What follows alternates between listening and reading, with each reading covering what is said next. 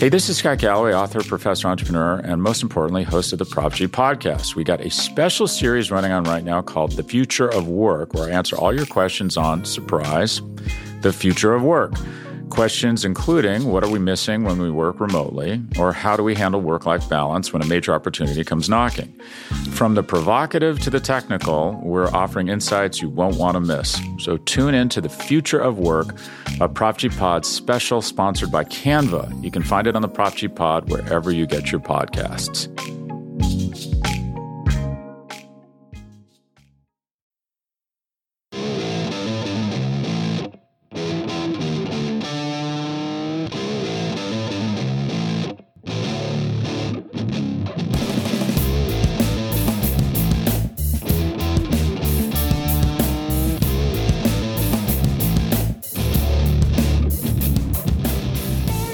What's up, everybody, and welcome to episode 119 of the Talking Chop podcast.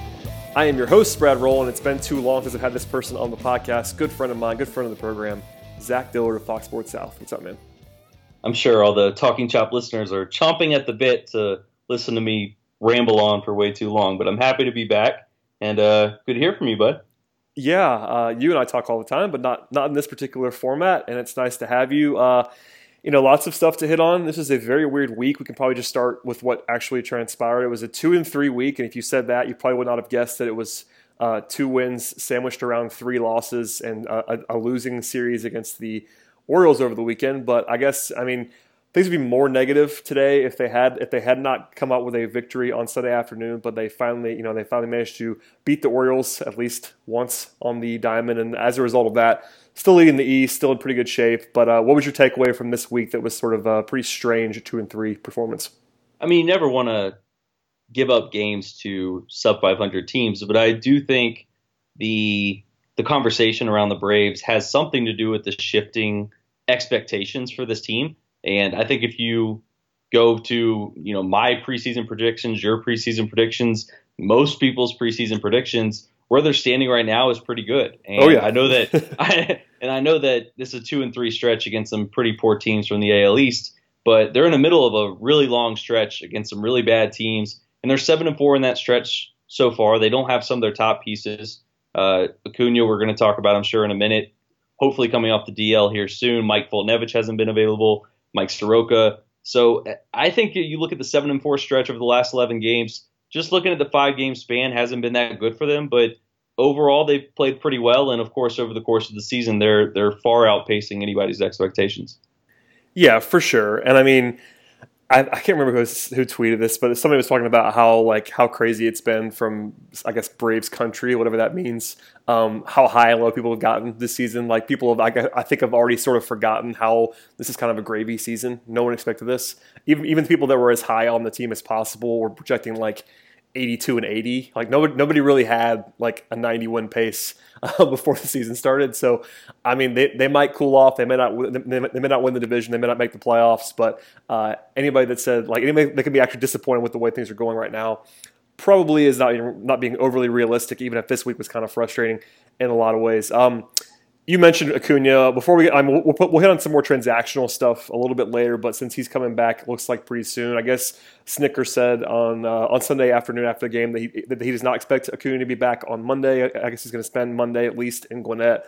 I don't know. I'm not even sure what I want to ask you, other than the fact that he's obviously coming back soon. What are you expecting him to look like when he gets back? You think? They've been pretty careful with him, which is smart, I would say, obviously with an asset like this. But what do you expect from him? We've only seen him for 130 plate appearances, so we kind of don't know what he's going to be. But sort of all systems go, full speed ahead, however you want to say it, when he comes back, or is there like maybe a reintegration process? Before I answer your question, I want to at least shout out to maybe the Braves tweet of the year from Bowman, given what Charlie Culberson has been doing and saying, has anybody ever heard of Wally Pipp? I thought that was in the pantheon of Braves tweets for this year. On that note, real quick, I had a friend who is not a writer, but somebody I went to high school with on I'm about to mention Facebook, so just brace yourself. That was in a long rant about how Acuna should not be guaranteed playing time when he came back, and I had to use the mute button. I just couldn't take it anymore. It was incredible. Yeah, I mean, he's been out since May 28th, and since he's been out, they've been scoring 4.6 runs per game. They were averaging 4.8 with him in the lineup. That's not to say they haven't truly missed him and his productivity across the board, but I'm curious more of, first of all, you want to see him make sure he's healthy. From the video that I've seen, whether it's pregame warmups or from him and Gwinnett the other night, just some highlights, it looks like he's running pretty well. It looks like the knee is, pretty much holding up just fine. I don't think we're gonna see Ronald Acuna going out and loafing anytime soon. He's a player that is kind of at max effort all the time, 100%, if you will. So I think that he's going to probably struggle at the plate a little bit early on. I'm curious where, probably more than anything, my biggest question is where Snitker puts him in this lineup. They just had a decent series, anecdotally at least, with Ender and Ozzie at the top. It won't surprise me if they put Acuna back to really where he started the season, right there about like 6, when he comes back into this lineup. But I think he'll be fine.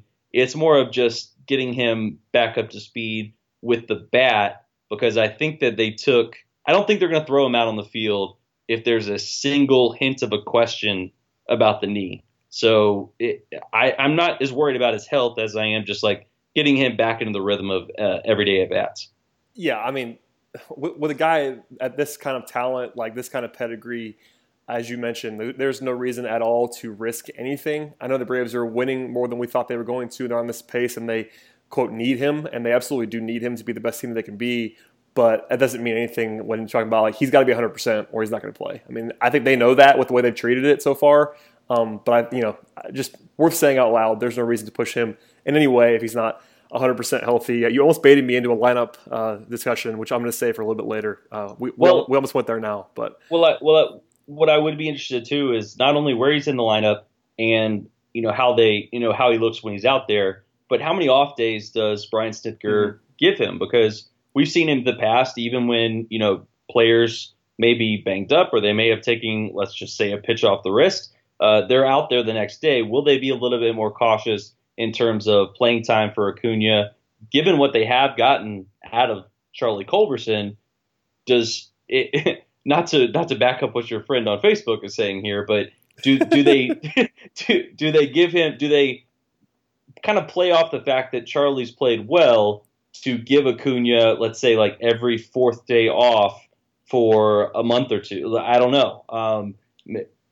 That really just remains to be seen. But do we see some more off days in between? And to his credit, or to the managerial staff and the coaching staff's credit, I think we've seen a little bit more of that now. Dansby got the day off today until he came in with a pinch hit home run.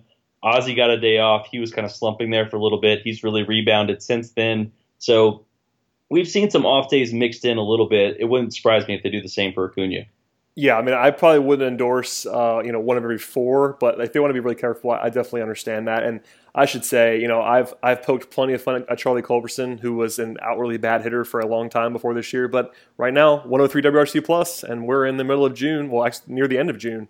So shouts to Charlie Culberson for doing something that I did not envision he could do. He's been very, very good.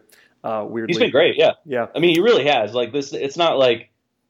It doesn't feel very fluky. I mean, truly, like being able to talk to Charlie a little bit, he's a player that takes this very seriously. Like rain delays, like he's not he doesn't see himself as a player that's in there playing Mario Kart with the rest of the players and stuff. He's always working. He knows his place on this team. He knows his role. And I mean, you have to give it to him. Like he had a nice postseason. He's come back. He's had a nice bounce back year for the Braves. He's been a nice piece for them. And they really, when they needed him to be, he stepped up. He's a big reason why they really haven't seen the offense plummet in Acuna's absence.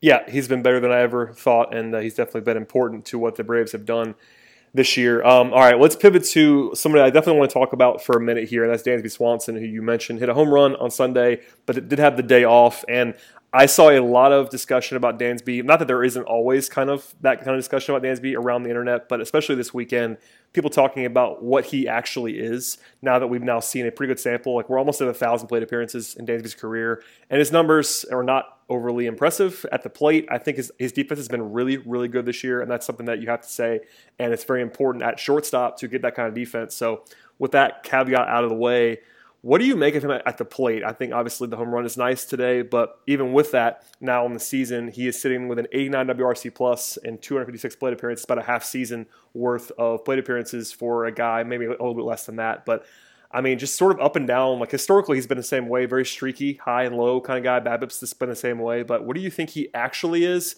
right now versus what he actually could be, and like how much noise is there still in what he actually has performed at the big league level?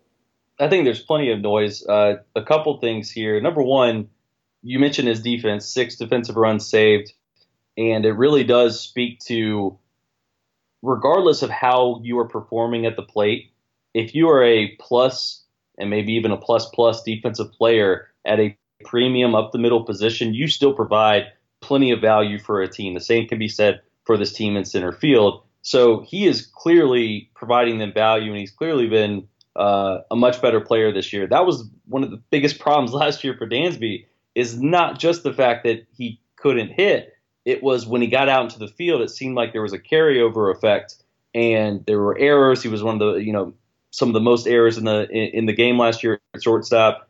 That all has seemed to dissipate this year. So he's played a lot better defensively. You have to first start out there, especially with an up the middle position. But second of all, I think there's still noise in terms of his offense, because he's clearly a much better player than he was last year. There's been growth at the plate. I think he's clearly demonstrated you cannot pitch him inside. At the same time, there's a pretty clear hole in his swing right now, down and away. Teams are going to continue to throw him sliders, continue to pitch him away until he can either start laying off pitches, either start demonstrating that he can go out and go the other way with those pitchers, whatever it may be. But currently right now, 17 of his 26 extra base hits are on the inner third or over the middle. So clearly you can't pitch inside. It happened again today on that home run. Pitcher made a mistake, goes inside, he sends it out into the left field seat. So I think he's a young player, still has a hole in his swing, but he's made strides in that department, enough so that I would say it's not. You don't have to give up on him by any means in terms of being a plus on the offensive end. I think we saw it earlier in the year. He's just not quite there yet. Yeah, I mean, I actually just realized I don't have the person's name that asked the question, so forgive me to whoever asked it. But somebody asked basically if we could write off him as a star offensively.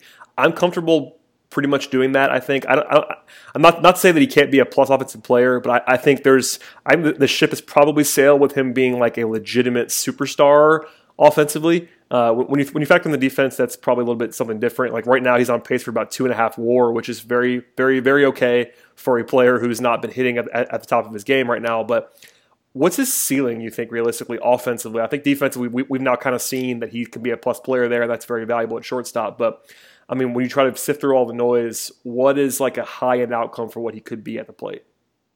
It's a great question, especially because we've seen so many players in the league over the course of one off season or a couple off seasons change their swing. And old timers can be as negative about this as they want, but launch angle and all of this comes into play. We've seen so many players exit velocity, Zach. Exit velocity. Very important. We've seen so many players reinvent themselves.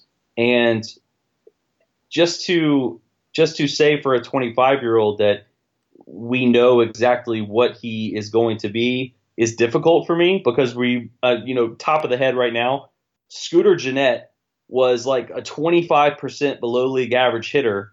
And then all of a sudden, he's one of the best hitters in baseball. I still can't explain it. He's having a monster year. I'm not saying that is sustainable for Gennett, or that could be what Swanson becomes. They aren't even comparable. I'm just saying, like, so many players have reinvented themselves after struggles, after finding out what they're good at, that I think if pushed up against the wall, I think somewhere around a 10% above league average, hovering above league average hitter with a plus defense, plus arm, plus glove, maybe like a 3-WAR, 4-WAR player. And that's really good. I mean, it's not like that's a bust. It certainly may not be what people want with the hometown kid, former number 1 pick, came over in a heist of a trade. thinking they were going to get the next shortstop superstar. And I think that always comes into account here is that we're living in a golden age of shortstops, and everybody wants Lindor and everybody wants Correa and Corey Seager, but I don't think Dansby is going to reach that level. But it's not to say that he can't be a really good shortstop for a long time at the major league level. Yeah, with the way that he's defending now and being more consistent with that, not committing the errors as you mentioned, and the mental mistakes that he kind of was committing last year. If this is his real defensive level now, I think all he has to be is a league average bat. And you're talking about a 3 to 4 win player, as you mentioned. So that's not as sexy as some of the guys that you mentioned. I think you know that, and everybody knows that. But I'm not writing him off. There's this segment of of Braves country, as you want to say, that is kind of just thinking this is what he is, and I'm not quite there yet. I think there's enough pedigree, enough talent there to think he can be probably only a slightly above average hitter, but that would be a great player when you're talking about if he could post like a 110 WRC plus, 105 WRC plus consistently with his defense at shortstop. That's a very, very good baseball player and someone who would be valuable moving forward. Good. I mean, you did just mention it though. Like coming into today, now he's at hitting 11% below league average, but coming in today, 85 weighted runs created plus, he was still a one more player. Yep. So he's still on pace for like 2.5 wins now. Right, like the premium. If you play a premium position like this, I mean, you see it right there in center field. Not everybody is going to be Freddie Freeman in your lineup. Now, would it be nice? And would it be nice to be the Astros, where it seems like 1 through 9 they just completely rake? Absolutely, but it doesn't mean that I don't think it's holding them back by any means at this point. What Dansby is, becoming and what he is growing into. But I still think we have a long way to go in his development. That simply writing him off as a bust or as somebody that the Braves can't rely on moving forward, that to me just doesn't make any sense. Yep, I'm with you 100%, and it was definitely nice to see him hit that home run off the bench on Sunday. Transitioning to someone who we've seen a lot more of and that we know a lot more about, and that is Julio Teheran. I was in the building on Saturday when he allowed 4 runs before recording an out. Granted, it was sort of a perfect storm of the grand slam that went like 2 feet over the wall, so it probably wasn't as bad as that would indicate. But now sitting there with a 5.28 FIP on the year, 4.52 ERA, he's had some really good starts. He's had some really, really bad starts. His control's been bad this year. One of the overarching questions is like, what is Julio Teheran? And it depends on the day. I will say when he's throwing in the mid, not the mid 90s, but the low 90s, he's a different pitcher. When he's sitting 88, which does happen now occasionally. But I mean, I guess I'm asking you it's impossible to answer. But what is he gonna be now? Because I think we're sort of in a new stage with Julio. He was not very good last year, and I think people were hoping he'd bounce back, and he's been worse. So, and to the point where he actually, at least according to Fangraphs, has been a sub-replacement level player. That's pretty brutal for a guy who's been your, quote, ace. He's never been that kind of pitcher, but your number one starter, your opening day starter the last few years. He's not going to be that anymore moving forward. We kind of know that, but is he someone that can bounce back and be a useful piece, or is he kind of just like a guy at this point that you probably want to look to move on from in the future?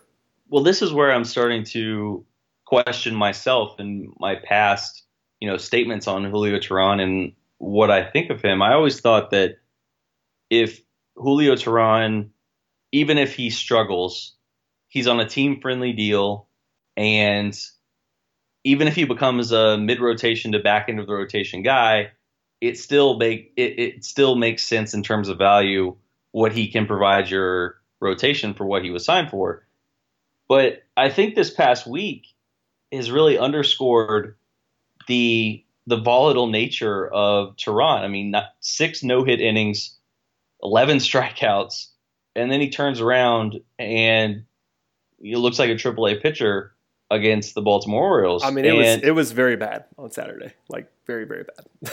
and I think that my real curiosity here is how much patience does this front office show with Julio Teheran? A guy who isn't their guy. He isn't their guy. He has 1 year left on his deal after the season, and then he has a club option.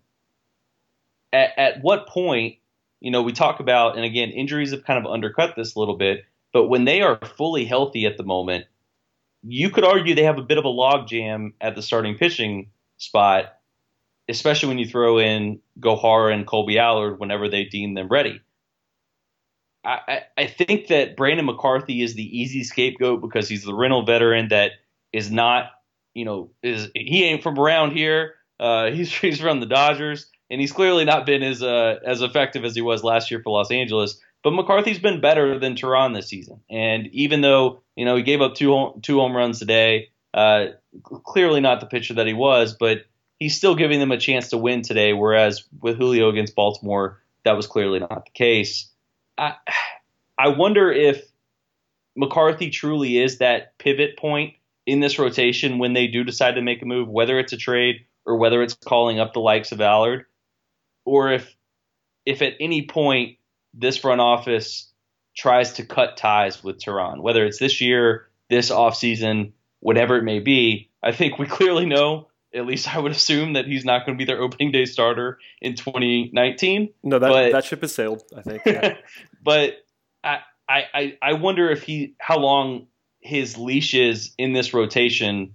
And, we heard a lot of question marks about McCarthy when he was going through his struggles. He was even asked in a post-game session about, does he worry about being moved out to the bullpen? I think my biggest question is on Teheran, and what do they do if they actually do go out and make a trade, or they do bring up a prospect? It's really difficult in terms of performance and merit to say that Teheran is the one that shouldn't lose that spot. Yeah, I mean, it's really weird. And by the way, I mean, you mentioned the T-Brandon deal. I'm guilty of this as well. Next year is $11.1 million, and that isn't necessarily looking to be a bargain, which is weird. Like, I've always thought of that deal as this great deal, and $11 million is not crazy for a starting pitcher that's even a solid fourth starter. But he hasn't been that this year. He's had moments of that, obviously, but the cumulative effect, like, you have to believe that he can be that for him to be, quote, worth the $11 million. So it's not like it's not like he makes no money. There is some financial consideration there as well.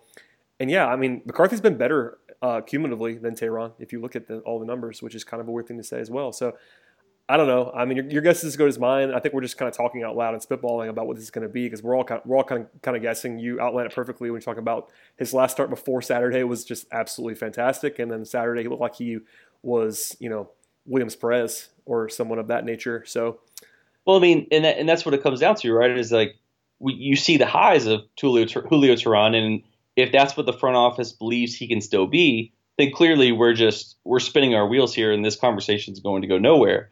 But the cumulative effect here is, this season alone, league and park adjusted FIP among pitchers with 80 or more innings, he's third worst in baseball. Since the start of the 2017 season, among qualified starters, he's still third worst in baseball behind only Ian Kennedy and John Lackey. So clearly he's been one of the worst everyday starting pitchers in baseball since the start of last season.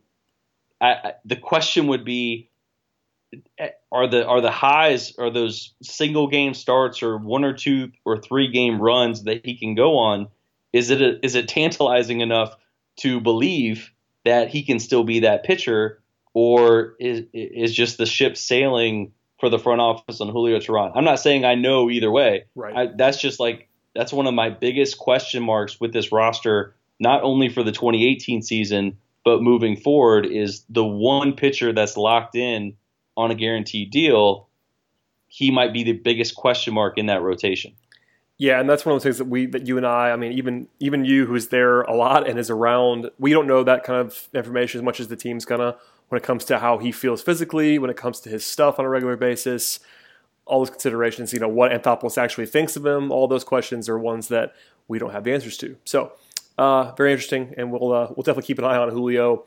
Real quickly, a couple of injuries to hit on in the rotation / bullpen right now. Soroka hit the DL this week, and Aroldis Vizcaino hit the DL finally, I guess, after a weird spell where he was unavailable. Both those guys have now what they're describing as shoulder inflammation. Are you worried about either or both of these stints on the DL? I think we'd all say Vizcaino's was kind of the weirder situation, but being that this is the second time that Soroka's hit the DL and he's so young, has been so good when he's pitched, it's got to be a little bit of a worry spot. slightly concerning because it's a reoccurring injury, and this was a player that simply never got hurt throughout the minors. We saw the velocity really dip. He mentioned that when he was talking to the media about, what the injury was and what they diagnosed. The dip in velocity when he was even trying to reach back up there in Toronto certainly was a cause for concern. And he even admitted it's, I'm sure, a bit of a cause for alarm for a young pitcher that has never gone through anything. But I think where the question mark around Soroka comes in, that, he worked so many, and he was a workhorse almost at an unprecedented rate in the modern game for a high school arm. 387 innings pitched since being drafted in 2015. Year after year, just was incredibly healthy, just ate up innings. And it was, is that a red flag? I don't know. Certainly, Sports Illustrated, Tom Verducci mentioned Soroka, and he actually led his piece off. He does this every year about minor league pitchers that have, huge jumps in innings pitched, and Allard and Soroka pitched a bunch. He even mentioned Luis Gohara. We've now seen with Soroka and Gohara some injuries early this season. So I'm not overly worried about it. Soroka didn't sound like he was overly worried about it, but maybe they give him a little bit more time to bounce back. And I'll be honest, the Viz thing is a complete mystery. It's been handled in a really, really weird way. Just instead of like putting him on the DL, which they did today, he's just been like randomly unavailable even after not pitching for 4 or 5 days. It's been a really weird situation, but it was good to see Evan Phillips get the call up. He's clearly been productive enough. He's been arguably their top reliever throughout the season in the minors. And you guys mentioned over at Talking Chop, from April 12th to June 19th, struck out 48 batters and an 0.85 ERA. So we went on a run there where I was even starting to question, okay, they're having some bullpen issues. Where's Evan Phillips? It's good to see Phillips finally get his shot. Yeah, I mean, I've been hearing from Eric and the minor league guys like, all right, it's time. Evan Phillips for the last couple of weeks even. And this opens the door for it, but we'll see what he looks like when he gets there. The Vizcaino thing is just so bizarre. I mean, a couple of times where I will, people that I think are smart around the social media and blogosphere were kind of like, all right, that doesn't make any sense. Is Vizcaino unavailable? And then he ended up not being available. And a couple of days where you knew ahead of time he was unavailable, and it's like, why is he unavailable? He didn't pitch the last 2 days. And yeah, it's just a weird spot. And I guess I read some quotes from that Mark Bowman had today, and I guess it's kind of a collective shrug. Like they kind of just hear from Viz, and if he's not right, they're not going to throw him out there, which I understand. But very interesting to see your closer type, if you still believe in closers, and clearly Snitker does. He's been using him in that role the entire season. Right now they still have two very good arms in Minter and Winkler. Minter had I guess it wasn't a save spot today because of the home run by Dansby, but he's the one that closed the game on Sunday. And those guys are very good, but it does make you less deep because outside of the top guys in the bullpen, there are some less than stellar spots, at least recently. So we'll see what Evan Phillips looks like. Hopefully they trust him enough to throw him in some high leverage spots potentially because he has that kind of arm.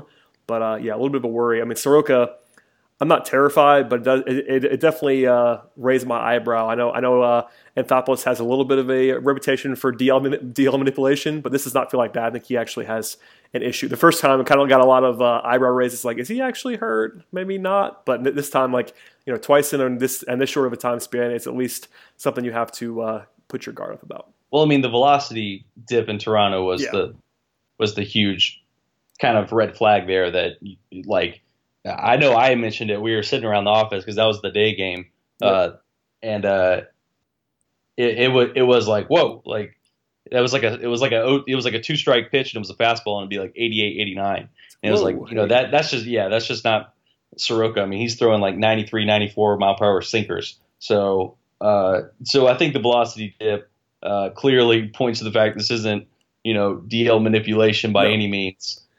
He actually needed some time off, and I'm all for DL manipulation too. I'm not even against that. I definitely endorse the creativity that we've seen in the past from Anthopoulos in some spots. But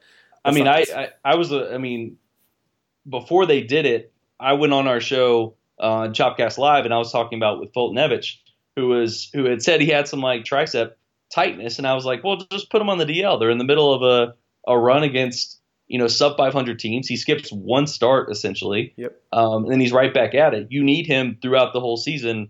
If you have to do that with a pitcher, just be my guest, basically. Well, I mean, as soon as they changed the rule to 10-day, it was just jokes flying everywhere around the league about, starting pitchers. It just makes your life so easy to skip one start and you just throw the phantom, oblique strain up there. And it's like, all right, well, or, shoulder, I guess, because it's shoulder soreness or inflammation, it's like that's sort of the obvious one. But actually, when it comes true, it's kind of funny. But yeah, it's too easy to do, frankly. So if there's any issue at all, hangnail, blister, whatever, just throw on the DL. Why not? And yeah, hopefully this is not what that is, but hopefully it's that kind of short absence from Soroka, because he's been a lot of fun and been very, very good when he's pitched. Before we get into some more controversial things, I want to just ask you, Freddie Freeman's the NL MVP by a pretty wide margin right now, isn't he? Oh yeah. I mean, I feel like a homer when I say that, and I know Max Scherzer is the other argument. I'm just the guy who says starting pitchers have to be like 4 times better than everybody else to actually win the MVP, in my opinion. So if you put Scherzer in a different category, it's kind of like Freeman and everybody else. I think that Scherzer clearly has a case here. He's been unbelievable. I think narrative plays in the minds of voters as well, and you have an out of nowhere team. Clearly, he is their best player, anchoring the middle of a lineup for a resurgent offense. I think that plays in Freddie's favor as well. I'm not in that, MVP or pitchers have their MVP for Cy Young. But if it's close, I would like to see a position player get it. And you're right. They're pretty close. They're pretty neck and neck. I think the only other position players that I would throw into this mix, Arenado's been fantastic. Lorenzo Cain is, kind of pulling a bit of a Freddie Freeman for a team there in the NL Central. He's been a great pickup for Milwaukee. But no, I mean, Freeman's outpacing Chipper's 99 MVP season. What's funny is I was looking at StatCast right before we came on. He's been unlucky this season. Oh, yeah. By quality of contact, strikeouts, and walks, StatCast has his expected weighted on base average 13 points higher than his actual one so far. So he's just been so good, and it's just going to continue. I think he's almost every single offensive category other than slugging, and that was last year's 2017 is above him. So he's just setting not only personal highs, but he's leading the league in pretty much every category you want to see. He's the MVP frontrunner. Yeah, I mean, what's that stat? I feel like I should have written it down because I read it this week. Like, when was the last time he popped up on the infield? Isn't it like? It's like I haven't seen that one. No, it's in some insane. He hasn't hit an infield pop up in like 2 years or some outrageous stat like that. Yeah, I saw it making the rounds on Twitter this week. Dang, I wish I had grabbed it. But yeah, it's and it was from a real source too. It was like, somebody that we trust. So yeah, I mean, just kind of just tells you that even when he doesn't, do good things, he just doesn't. There are no issues with Freddie Freeman. He's just kind of an across the board monster, a guy who's exceeded any rational expectation of him. Even but even by the time like 2016 rolled around, when he had his breakout, it was like, all right, we were talking about it. I think even on this podcast, like, all right, there's a possibility that's the best year of his career.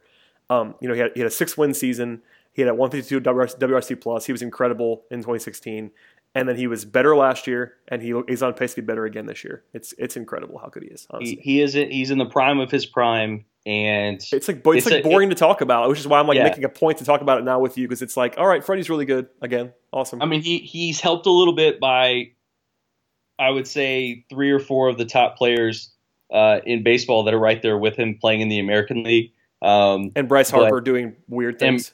Bryce has had just such a weird season. He's in the middle of that slump, but he's I mean, in terms of just hitting, and I think other players provide value in other ways that I think Freddie's a good defender at third base, but it's difficult to Did you replicate. Go third base just then? I'm sorry, first base.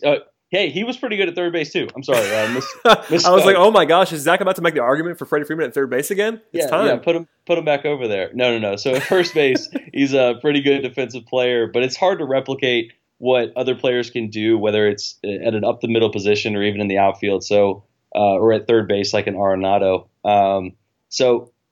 But just in terms of hitting, I mean, since the 2016 season, it's Mike Trout, Freddie Freeman, Joey Votto. I mean, I was going to say he's on an extremely short list. I was hoping you were going to get that because, like, I mean, we were talking about it. I have a couple of friends who are Braves fans that I went to the game with on Saturday that aren't like super big time baseball fans. They just watch the Braves and root for the Braves. And I try to talk about Mike Trout and how good Mike Trout is, and they kind of just poo-poo it and do the very casual fan, like, what has he ever won kind of thing, which makes me crazy. But and talking about that, I was like, look, I mean, you could make the argument that Freddie Freeman is the second best hitter on the planet. Like, I would listen to that argument. Like, he doesn't bring value in the way that Trout does on the bases or necessarily defensively at the same level because it's first base and all that stuff. But pure hitter, you could tell me he's the second best hitter on the planet, and I would not necessarily argue with you, which is crazy. Yeah, I mean, the only other players that I'm looking at it right now that you could throw in that have been playing that whole time. Aaron Judge is in there, but he hasn't played as many games. The only other players that are right there are like Altuve and JD Martinez are right there in that mix as well. But I mean, yeah, it's Votto, Freeman, Altuve, Trout. I mean, it is an extremely abbreviated list. And he's very good. Yeah, when he's healthy, he's just. I think he's the MVP in the National League until proven otherwise so far. Absolutely. All right, one more thing before we get to some big picture stuff at the end, and that is that there was an interesting quote today from Brian Snitker about Ender Inciarte, who's now back in the leadoff spot, and looks like he's going to be staying there. I've talked about that a lot on the podcast, something that I do not endorse as a practice just because Ender, I don't think, is the kind of hitter that you want in the leadoff spot other than the fact that he's fast. But what did you make of that particular quote? And I'm going to read it for you right now. This is from Gabe Burns, passed this along on Twitter, and he says, Snitker says, I personally think we're at our best if Inciarte is leading off and doing what he's capable of doing, end quote. What is your reaction to that? Ron Howard voice, they were not. Look, agreed. Ender's played. He's hit pretty well over the last 2 weeks. He's had a good series against the Orioles until today. But even so, even before today's 0 for 4 with one walk performance at the top, he was hitting 41% below league average at the leadoff spot. Like, at a certain point, this entire narrative just gets a bit tiring, and it's just like this nonstop allusion to the fact that the Braves have this leadoff savant that, despite all of that, his career best OBP would rank 55th in the majors right now.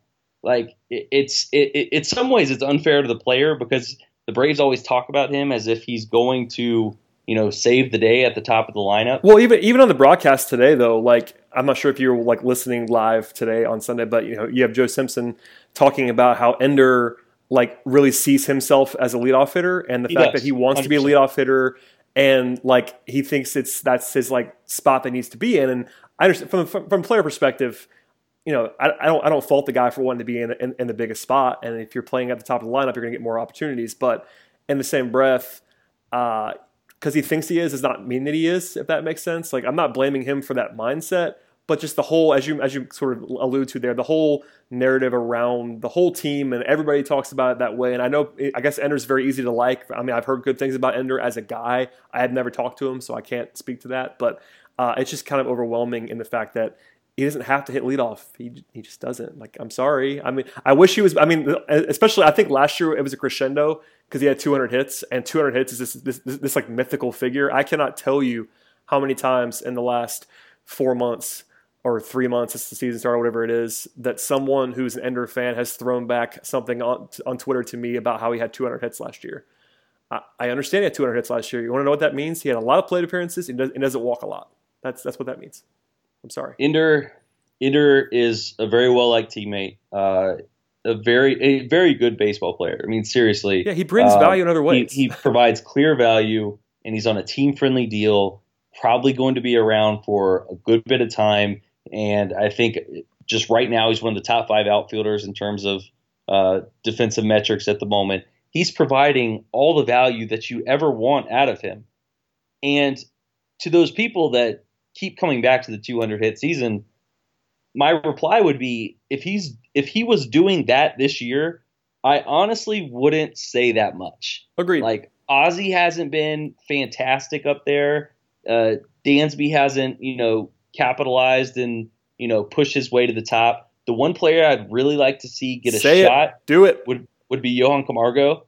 And see, I know you're going to go Markakis. Oh, I am. Absolutely. That's the guy.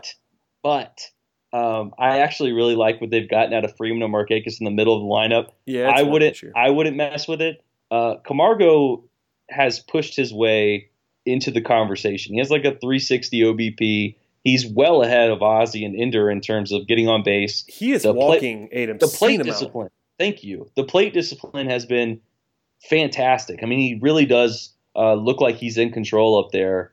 And Camargo's the guy that I would give a shot. But if Ender was doing exactly what he was doing last year, like a 351 OBP, I wouldn't say a thing. I really wouldn't. Like at this point, it wouldn't be worth the argument. But they haven't gotten very good production out of that spot, whether it's been Ender or Ozzie. So, I mean, it was a nice series for them, but I don't know how sustainable it is when you look at the cumulative effect of hitting one of your 2 or 3 least productive everyday players this season, giving him the most plate appearances. It's not a very good recipe for success. I'm not saying that he can't heat up in the summer and get going, but I feel like about 18 times this season, I've heard he's heating up and in the NBA Jam voice, and he wasn't. He was not. So yes, I don't know. I don't like making this like a negative about Ender. It's more of I would like to see Ender do it for like get to league average hitting first, and then we can have a conversation. Well, that's the thing about NCRT that drives me crazy is that, you mentioned last year, and I agree with you. I would not be nearly as vocal as I have been about him hitting leadoff if he had done what he did last year. But by the way, even last year, he had a dead at 100 WRC plus for the season. He was not this spectacular hitter last year. Right. I mean, the slugging wasn't exactly there. No, he has no power, and that matters less than leadoff spot, which I understand, again, and this is why I'm saying I would have left it alone if he's doing the same thing he did last year because, leadoff, you don't necessarily need power, and that's part of the recipe for WRC+. I understand that, but a 350 on base percentage is not anything crazy to write home about. It's just not. Like, it's fine. Right. It's very good. But that's what I said earlier. It would rank 55th in baseball at the moment. But if you want to say that, okay, that 351 OBP at the top is better than anyone else has provided so far, plus he's on pace for 25, 30, 35 steals. We like him at the top. He's a leader. He's kind of a spark plug for our team. You can make all of those arguments if the numbers were backing you up there. But we're clearly at a fairly significant sample size for the season, and we haven't reached that point yet. So even if you want to say he's heating up, in the month of June right now, he's hovering around 300 OBP in a 325 slugging. So it's one of those things where, like, at a certain point, for my own sake, I'm always going to go off of merit. I'm not going to go off of, okay, but he could do this, which is essentially what Snitker said today.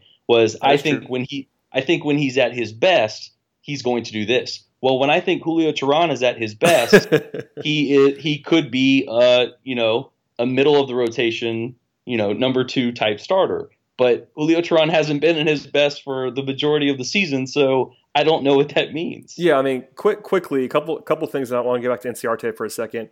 For Ender's career, which is mostly the Braves at this point, he has a 74 WRC plus against left-handed pitching. So you can't hit him against lefties at the top. That is my thing. That's like a non-starter. If they now at this point said, even with this year, if Snitker came out and said, "All right, we're going to hit Ender against in a leadoff spot against right-handed starters only," I would be like, okay, that's fine. I mean, I wouldn't necessarily think that's the greatest thing in the world, but I would be quiet about it. But him hitting leadoff against a lefty is a bad decision objectively, and even last year it was a bad decision objectively. This year he has a 51 WRC plus against left-handed pitching. That's 49% worse than league average. Like, that's really, really bad. He cannot hit left-handed pitching. So, I mean, I know you're nitpicking for this year, but like that's a career sample of 74. Like that's a bad hitter against left-handed pitching. So again, it's not meant to single out Ender and like pile on. I've been quick to defend him from people sometimes about. I do think there's a ton of value in his defense. His base running is good. all that stuff. But just as a pure hitter, that stuff matters. And the other thing that I've been thrown back on my face this year that's actually valid is that there isn't a perfect option. And I'm the first person to say there's not a perfect option on this team right now. Ozzie, when Ozzie was slugging 570 early in the season, it didn't necessarily matter so much. But now that he's cooled off to a more reasonable pace, he's not getting on base. It hasn't been all season long. Doesn't fit perfectly there right now with the way that he's attacking the game. Camargo, time out. Go ahead. Because if we're going to do the Enders heating up argument, then Ozzie heating up. Ozzie just had 9 hits in the series. Yes, he is heating up. I don't like the heating up argument. Right. That's why I didn't do it. but if we're gonna play those cards, Ozzie is also heating up on a parallel path. Well, and here's my thing. Here's my thing with that is, even when you point out that Ozzie's not been getting on base all season long, which I will be the first to say, there's still more value in that guy getting more plate appearances because he's still even after the slump, he was still slugging 490 for the year. He's even after the slump was still a plus offensive player for the season. So it's all about value. You only lead off the game once is kind of what I would say. You want your best hitters getting more plate appearances. It's a new school versus old school argument, I guess. But I want my best players batting more than my worst players. That's kind of what it comes down to. Well, and you sent me, and we can get off of this topic, and I know it's kind of a hot button issue for everybody. It is. But you sent me the list, and the types of players that are getting leadoff plate appearances for their teams now. The Red Sox themselves are throwing Mookie Betts and Andrew Benintendi, and it's as simple as getting your best player at the plate. It's not that hard. The Mets are putting Brandon Nimmo in there, and he's hitting really well this season. You can go down the list. A lot of teams are throwing their best hitters. Francisco Lindor is leading off. Charlie Blackmon for the Rockies leads off. I don't know how you can't look across baseball, even seeing the World Series MVP and George Springer, he leads off. So many teams out there are putting really good, they're best hitters out there, and it's not the time to be stuck into fast guy leads off, And middle infielder hits second. That's middle infielder. Well, Ozzie has kind of turned that on its head, but my point on there would be the day that Ozzie had the day off and they hit who hit second? That was a comical one. I can't remember who hit second the other day. Anyway, it was a challenge. Was it Culberson? Maybe it was Culberson hit second. Somebody hit second when Ozzie was off, and I was like, oh yeah, that tells you all you need to know about the way they treat second. But yeah, I'll be the first person to say there's not a perfect option. My option would be Markakis, but I totally understand what you're saying about not shaking that up. I would only point out that since the 32-game barrage at the beginning, Markakis has kind of been what he's always been. He has a 774 OPS since that point, which is a fine to pretty good player. But the guy that we saw the first 32 games is not a real person. So with that caveat, I would be willing to do it, but I do understand that because you had success and because, by the way, you still don't have anybody else that's necessarily better at hitting behind Freeman than Markakis has been with all of his doubles and stuff. So I totally get leaving him there for now. I think coming into the year, I was arguing about that, so that's not a new argument. I think Markakis' best asset is his on-base ability, and it's always been that way. It's still that way, even with the sort of inflated numbers from this year, from the beginning of the year. But yeah, it's an argument we're going to continue to have for a long time. And I really hope that Ender makes me look silly and just hits 400 for a month and a half. That'd be fun, but I don't necessarily see that as a likely outcome. Yeah.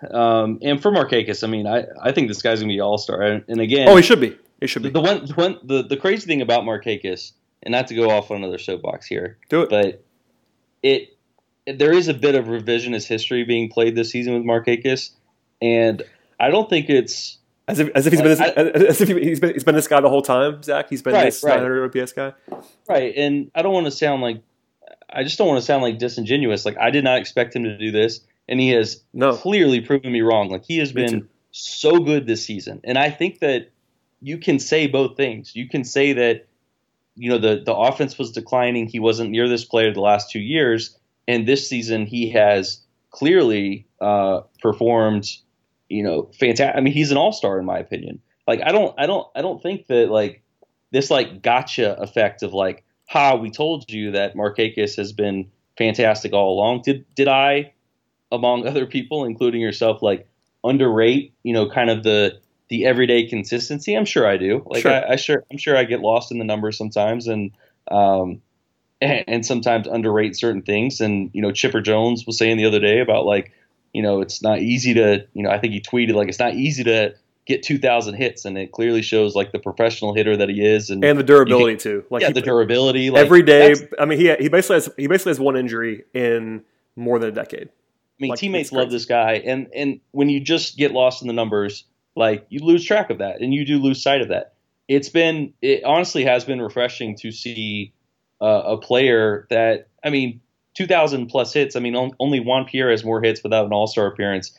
I think it's a really cool story to watch, a player like that on his way to his first All-Star appearance and, prove people wrong and probably earn a nice final contract to, end out his career if that's what he chooses to do. Who knows with Nick Markakis, but it's been a nice story, and you don't have to play like, I don't know, like demonizing people that had legitimate criticisms in the past.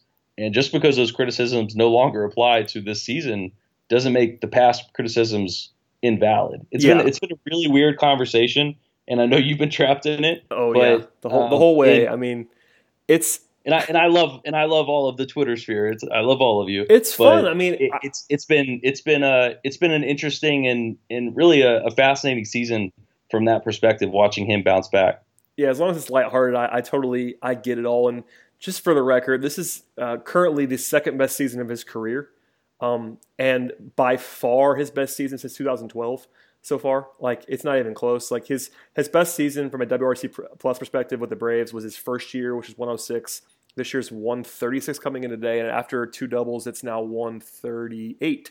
So, yeah, he's above his head a little bit with the way he's been, and the last two seasons were not necessarily great. But yeah, I mean, there's no question he's an all-star this year. I would say nothing else of that. When you're evaluating all-star appearances, it's based on what you do in the first half of the season, and he's been awesome. And the 32-game barrage at the beginning of the year matters. It counts.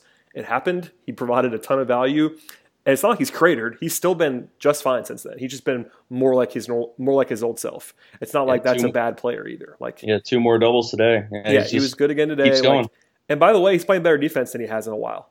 Like, he's basically been a neutral defender according to Fangraphs and a lot of the metrics, and that's something that he could not say the last few years. So a very nice bounce back year, and I'm hoping that it won't result in some weird contract in Atlanta after this year, but he's going to get paid somewhere. I mean, and he should. I mean, because even if it's just what we've seen this year, even if he's just kind of the guy he's been for the rest of this season, he's going to end up with a full year-long sample that's better than anything he's put on paper in a long time, and that's cool. So, shouts to Nick Markakis.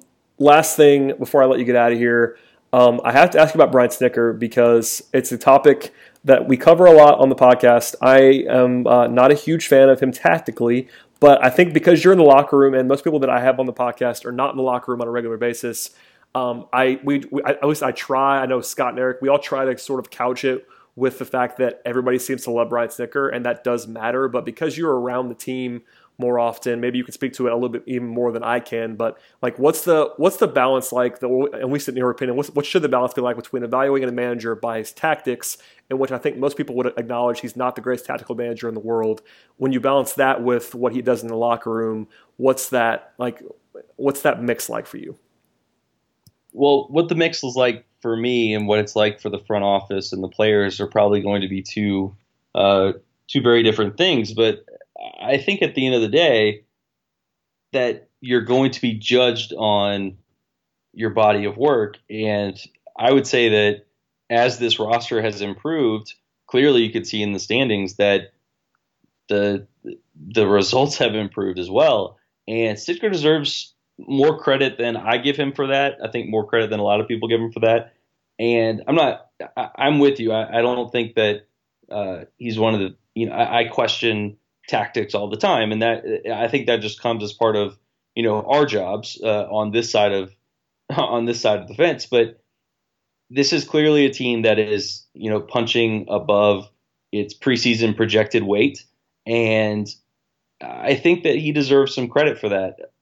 And there's also some times that I question things, and we just talked about this, but I question things that it comes out later that weren't necessarily in his power. The Vizcaíno thing is a perfect example of things that I'm like, why did Viz not pitch there after throwing for 5 days? I've definitely done that before this season. And then it comes out later that, well, he wasn't even available, so the manager's not going to throw an injured pitcher. And clearly, I was wrong in that sense for questioning, that line of strategy. So we don't have all the information on it. I do think there are certain things, and we just went on a whole diatribe about Ender, that I would change. But if this team stays in the hunt and it stays in contention and the players are clearly buying into his message and what he's saying and they listen to him, I really don't have much to add to the conversation at the moment.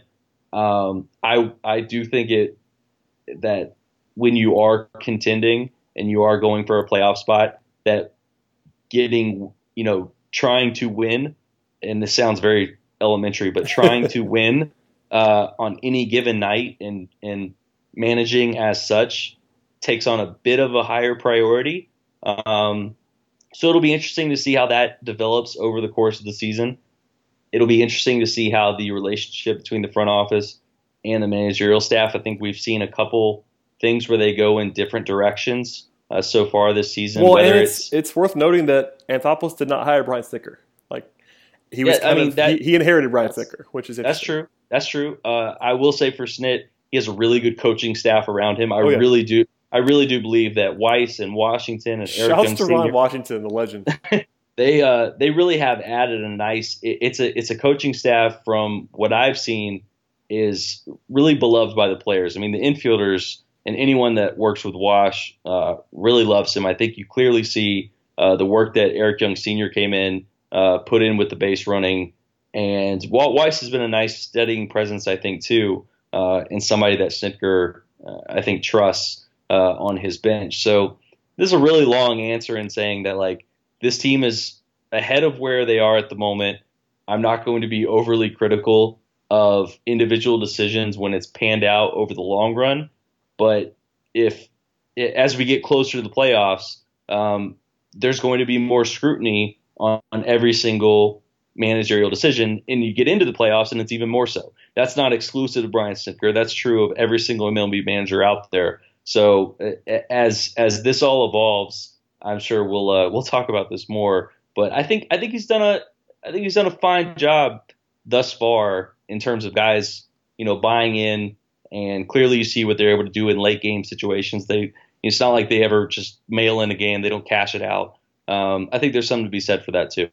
Yeah, absolutely. I want to get your perspective on that, just because, like I said, you're around the team more than most. So I think you have that little bit of behind the curtain that people like myself don't necessarily get. So thanks for that. One last quick thing that I forgot to mention before. I wanted to ask you if you have a favorite potential trade target or two, because we got a ton of questions in the mailbag that we probably won't get to most of, but that's one that I wanted to at least pass along and let you answer. I'm not necessarily asking you to predict what's going to happen, but if you had a guy or two that you'd be particularly looking for the Braves to maybe go after, who would that be? Okay, a bit of a speed round. I'm not sure if they're going to go out and get a young, controllable starter. That's really good, but I would like to see that. I'm not sure where they're at there. Third base, I don't think is near as much of a need as people say it is, because Camargo's been really good. In my opinion, Camargo's been better than a guy like Moustakas this year. I thought that the Adrian Beltre talk was interesting, but I don't know what exactly that would cost. By the way, that's the question with everything: is what does it cost? Everything. Every question we're going to talk about. What does it cost? Well, I mean, so John Morosi threw this out there. Yep, about Cole Hamels and Adrian Beltre, and honestly, I wouldn't be totally against that. Hamels hasn't been very good this season, but it's extremely expensive, and I don't know what the Braves would actually have to give up other than a mid-tier prospect. Well, and the whole thing is, I think the Rangers have to pay money too. Well, and there's the reporting from Bowman that says basically the ownership group is not exactly eager to take on big money, and that's big money. So yeah, I mean, the Rangers would have to help pay for that, or else they are going to give those two players for free, because I don't think either one of them would be worth a good prospect to even make it worth their time. No. So I'm not necessarily all in on that. But if they do make changes to the bullpen, I think it would be very easy. There's a ton of teams that are out of contention with a bunch of really good relievers. I think that's the easiest way to go. I think one of the players we just saw from Baltimore, I really like Michael Givens. I know that Brad Brock and Zach Britton get the headlines, but Givens, 28-year-old righty, 3 years of arbitration left after this season. And here are his 4 seasons so far. 0.9 WAR, 1.2 WAR, 1.2 WAR. He's in the middle of a 1 WAR season already with a 2.76 FIP. So I really like Michael Givens, a really good right-hander for them. And year after year, he's been just extremely solid. And he's somebody that not only, he's not like the rental like the Nationals went and got with Kelvin Herrera. This is somebody that you can have in your bullpen for years to come as a nice piece. The only other one I would throw out there, another bad team, a ton of relievers. It was hard to kind of land on one, but the Padres, we saw them plenty over the past month or so. But I really like Kirby Yates for the Padres. You look at his StatCast numbers, he's way above the curve. Picked up a splitter this year. Fangraphs recently mentioned that he had the biggest jump in his ground ball rate, so that splitter's really come into handy. But high strikeout, high whiff rate, and Kirby Yates is a right-hander to kind of keep your eye on. 2 years of arbitration left for him too. So I like getting controllable guys. I'm not all in on finding a rental unless it's a cheap rental for this team because I don't think it necessarily makes sense of where they're at. It's all philosophical, but I am not in the place of, I don't think anybody responsible is going to say go all in on this team, but I think I'm even further away from that. Like I would be pretty reticent to go after a rental, provided, there's certainly a level of prospect where I'd be willing to do it, but like there's always the hypotheticals of like what it would take to get Machado or something like that, and it's like I don't think that the timeline lines up there. I just don't see the Braves paying big in prospects for someone who is almost certainly a rental. That's a tough one in a lot of ways. Yeah, but apparently they really like the prospects from the Royals, but I didn't think the Nationals paid an arm and a leg for Herrera. Well, they did. So, that's the kind of deal that makes sense. Yeah. So like a rental like that makes sense to me. Sure. I think something that does get lost when you're on our side of the fence is that there is something to be said for owing it to your veterans, whether it's McCarthy or Nick Markakis or whoever. You owe it to them to, when you have that opportunity, you don't know if you'll have that opportunity again. Yeah. So you do want to, every time you have that chance, you want to maximize that chance. Flags fly forever, Zach, as they say. So I'm with you. You don't overpay. I don't think you go all in unless it's a controllable player past this season. But I think there's clearly a relief market that will benefit Atlanta. It would probably surprise me at this point, would be the best way to describe it, if they did not make at least an addition on that side of things, because there's just so many bad teams with really good bullpen arms. Yeah, and that's a spot where the Braves could use an upgrade. Obviously they have some really good guys at the back end of the bullpen, but the other guys are not necessarily going to blow you away. It's been a decent collective effort, I will say, from the bullpen, but it could certainly be improved. And that's a cheaper spot. It's always going to be cheaper to go get a middle reliever than it is going to be to get a full-time starting third baseman or a cost-controlled starting pitcher. That's just the name of the game when it comes to using prospects and all that fun stuff. So, yeah, that seems like a pretty reasonable outcome. And that's also a way to show the fan base, if they care about that, which they might a little bit, that they're trying to win this year. Maybe a little bit. I'm not sure that matters is like the reason why they would do it, but I think there's something to saying, look, guys, we're trying to go make the playoffs, and we're gonna do it by adding this guy. I have news for the fan base. They are trying to win. Oh, I know they are. But you know what I mean? Like just because it was such a quiet offseason, like they really didn't do anything. Aside from the weird money trade with the Dodgers that ended up with McCarthy and Kemp and all that fun stuff, they didn't do anything. Yeah, they went and traded away an MVP candidate, Matt Kemp. How about that? Yeah, how about Matt Kemp? How about Kemp? No. It's good for him. But that move made sense. And anybody that's been around Anthopoulos knows that behind the kind of is a kind of good guy, nature. I think he is extremely competitive. And I don't think that he's just going to mail in a season because he thinks, well, in 2019, that's where it's going to be. I'm not saying he's going to cash out on all the prospects, but I do think he has a bit of a – he said this a couple times, and I know you need to go. No, you're good. He's gotten more comfortable. One reason he didn't come in guns blazing, or two reasons. Number one, he didn't feel like he needed to put a stamp on this franchise. at all. He looks at himself. It was a really interesting quote. As more like a steward of a franchise. It's not about putting his stamp on it, but getting the franchise in a better state. But also, he didn't know who the prospects were. So he didn't want to go and make a trade on a guy that he didn't really have any familiarity with. He didn't want to go trade in Austin Riley this offseason just because they needed something at the major league level. So I think he's gotten there. He mentioned this in our booth the other day that he feels a lot more comfortable with the prospects they have, what he has to play with. So I think he can get a little bit more aggressive now, that given where the team is and given that he has a better understanding of what he has. And he is a competitive person. So I don't think they're just going to just sit on their hands through the July 31st deadline. And now that the market's set, especially for relievers, I think that's probably the easiest answer is where they go, at least where they go first.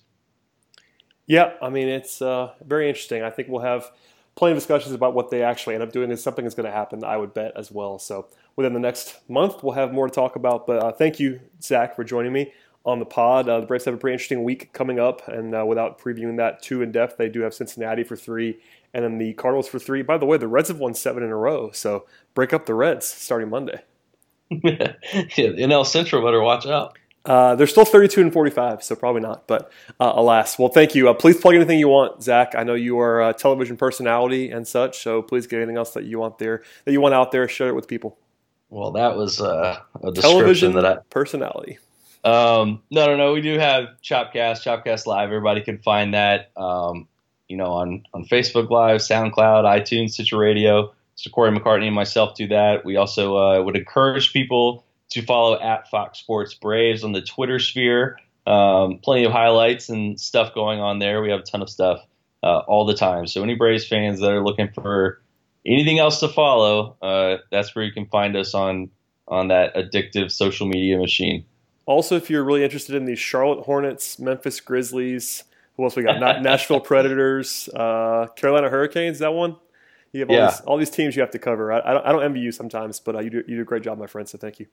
Yeah, we have all those teams. We're like, you're one of the few people in the world outside of our office that knows that that we actually cover all those teams all here from Atlanta. So that's always a curveball for people that are like, wait, what? Well, you and I talk often offline, and I'll be asking you something, and you'll be like, no, I have to cover the Hornets tonight. It's like, oh yeah, you cover the Hornets. That's right, I forgot. Yeah, shout out to Mitch Kupchak and the crew up there now. Trust me, I've been fighting the temptation to pivot into Hawks talk for about the last 15 minutes, so I'm going to keep fighting it. But thank you, sir, for joining me. All right, me and Trey Young are out. We'll see you. As for everybody else, please subscribe to the podcast, Apple Podcasts, SoundCloud, wherever you like to listen to podcasts. We should be there, and we'll see you guys next week.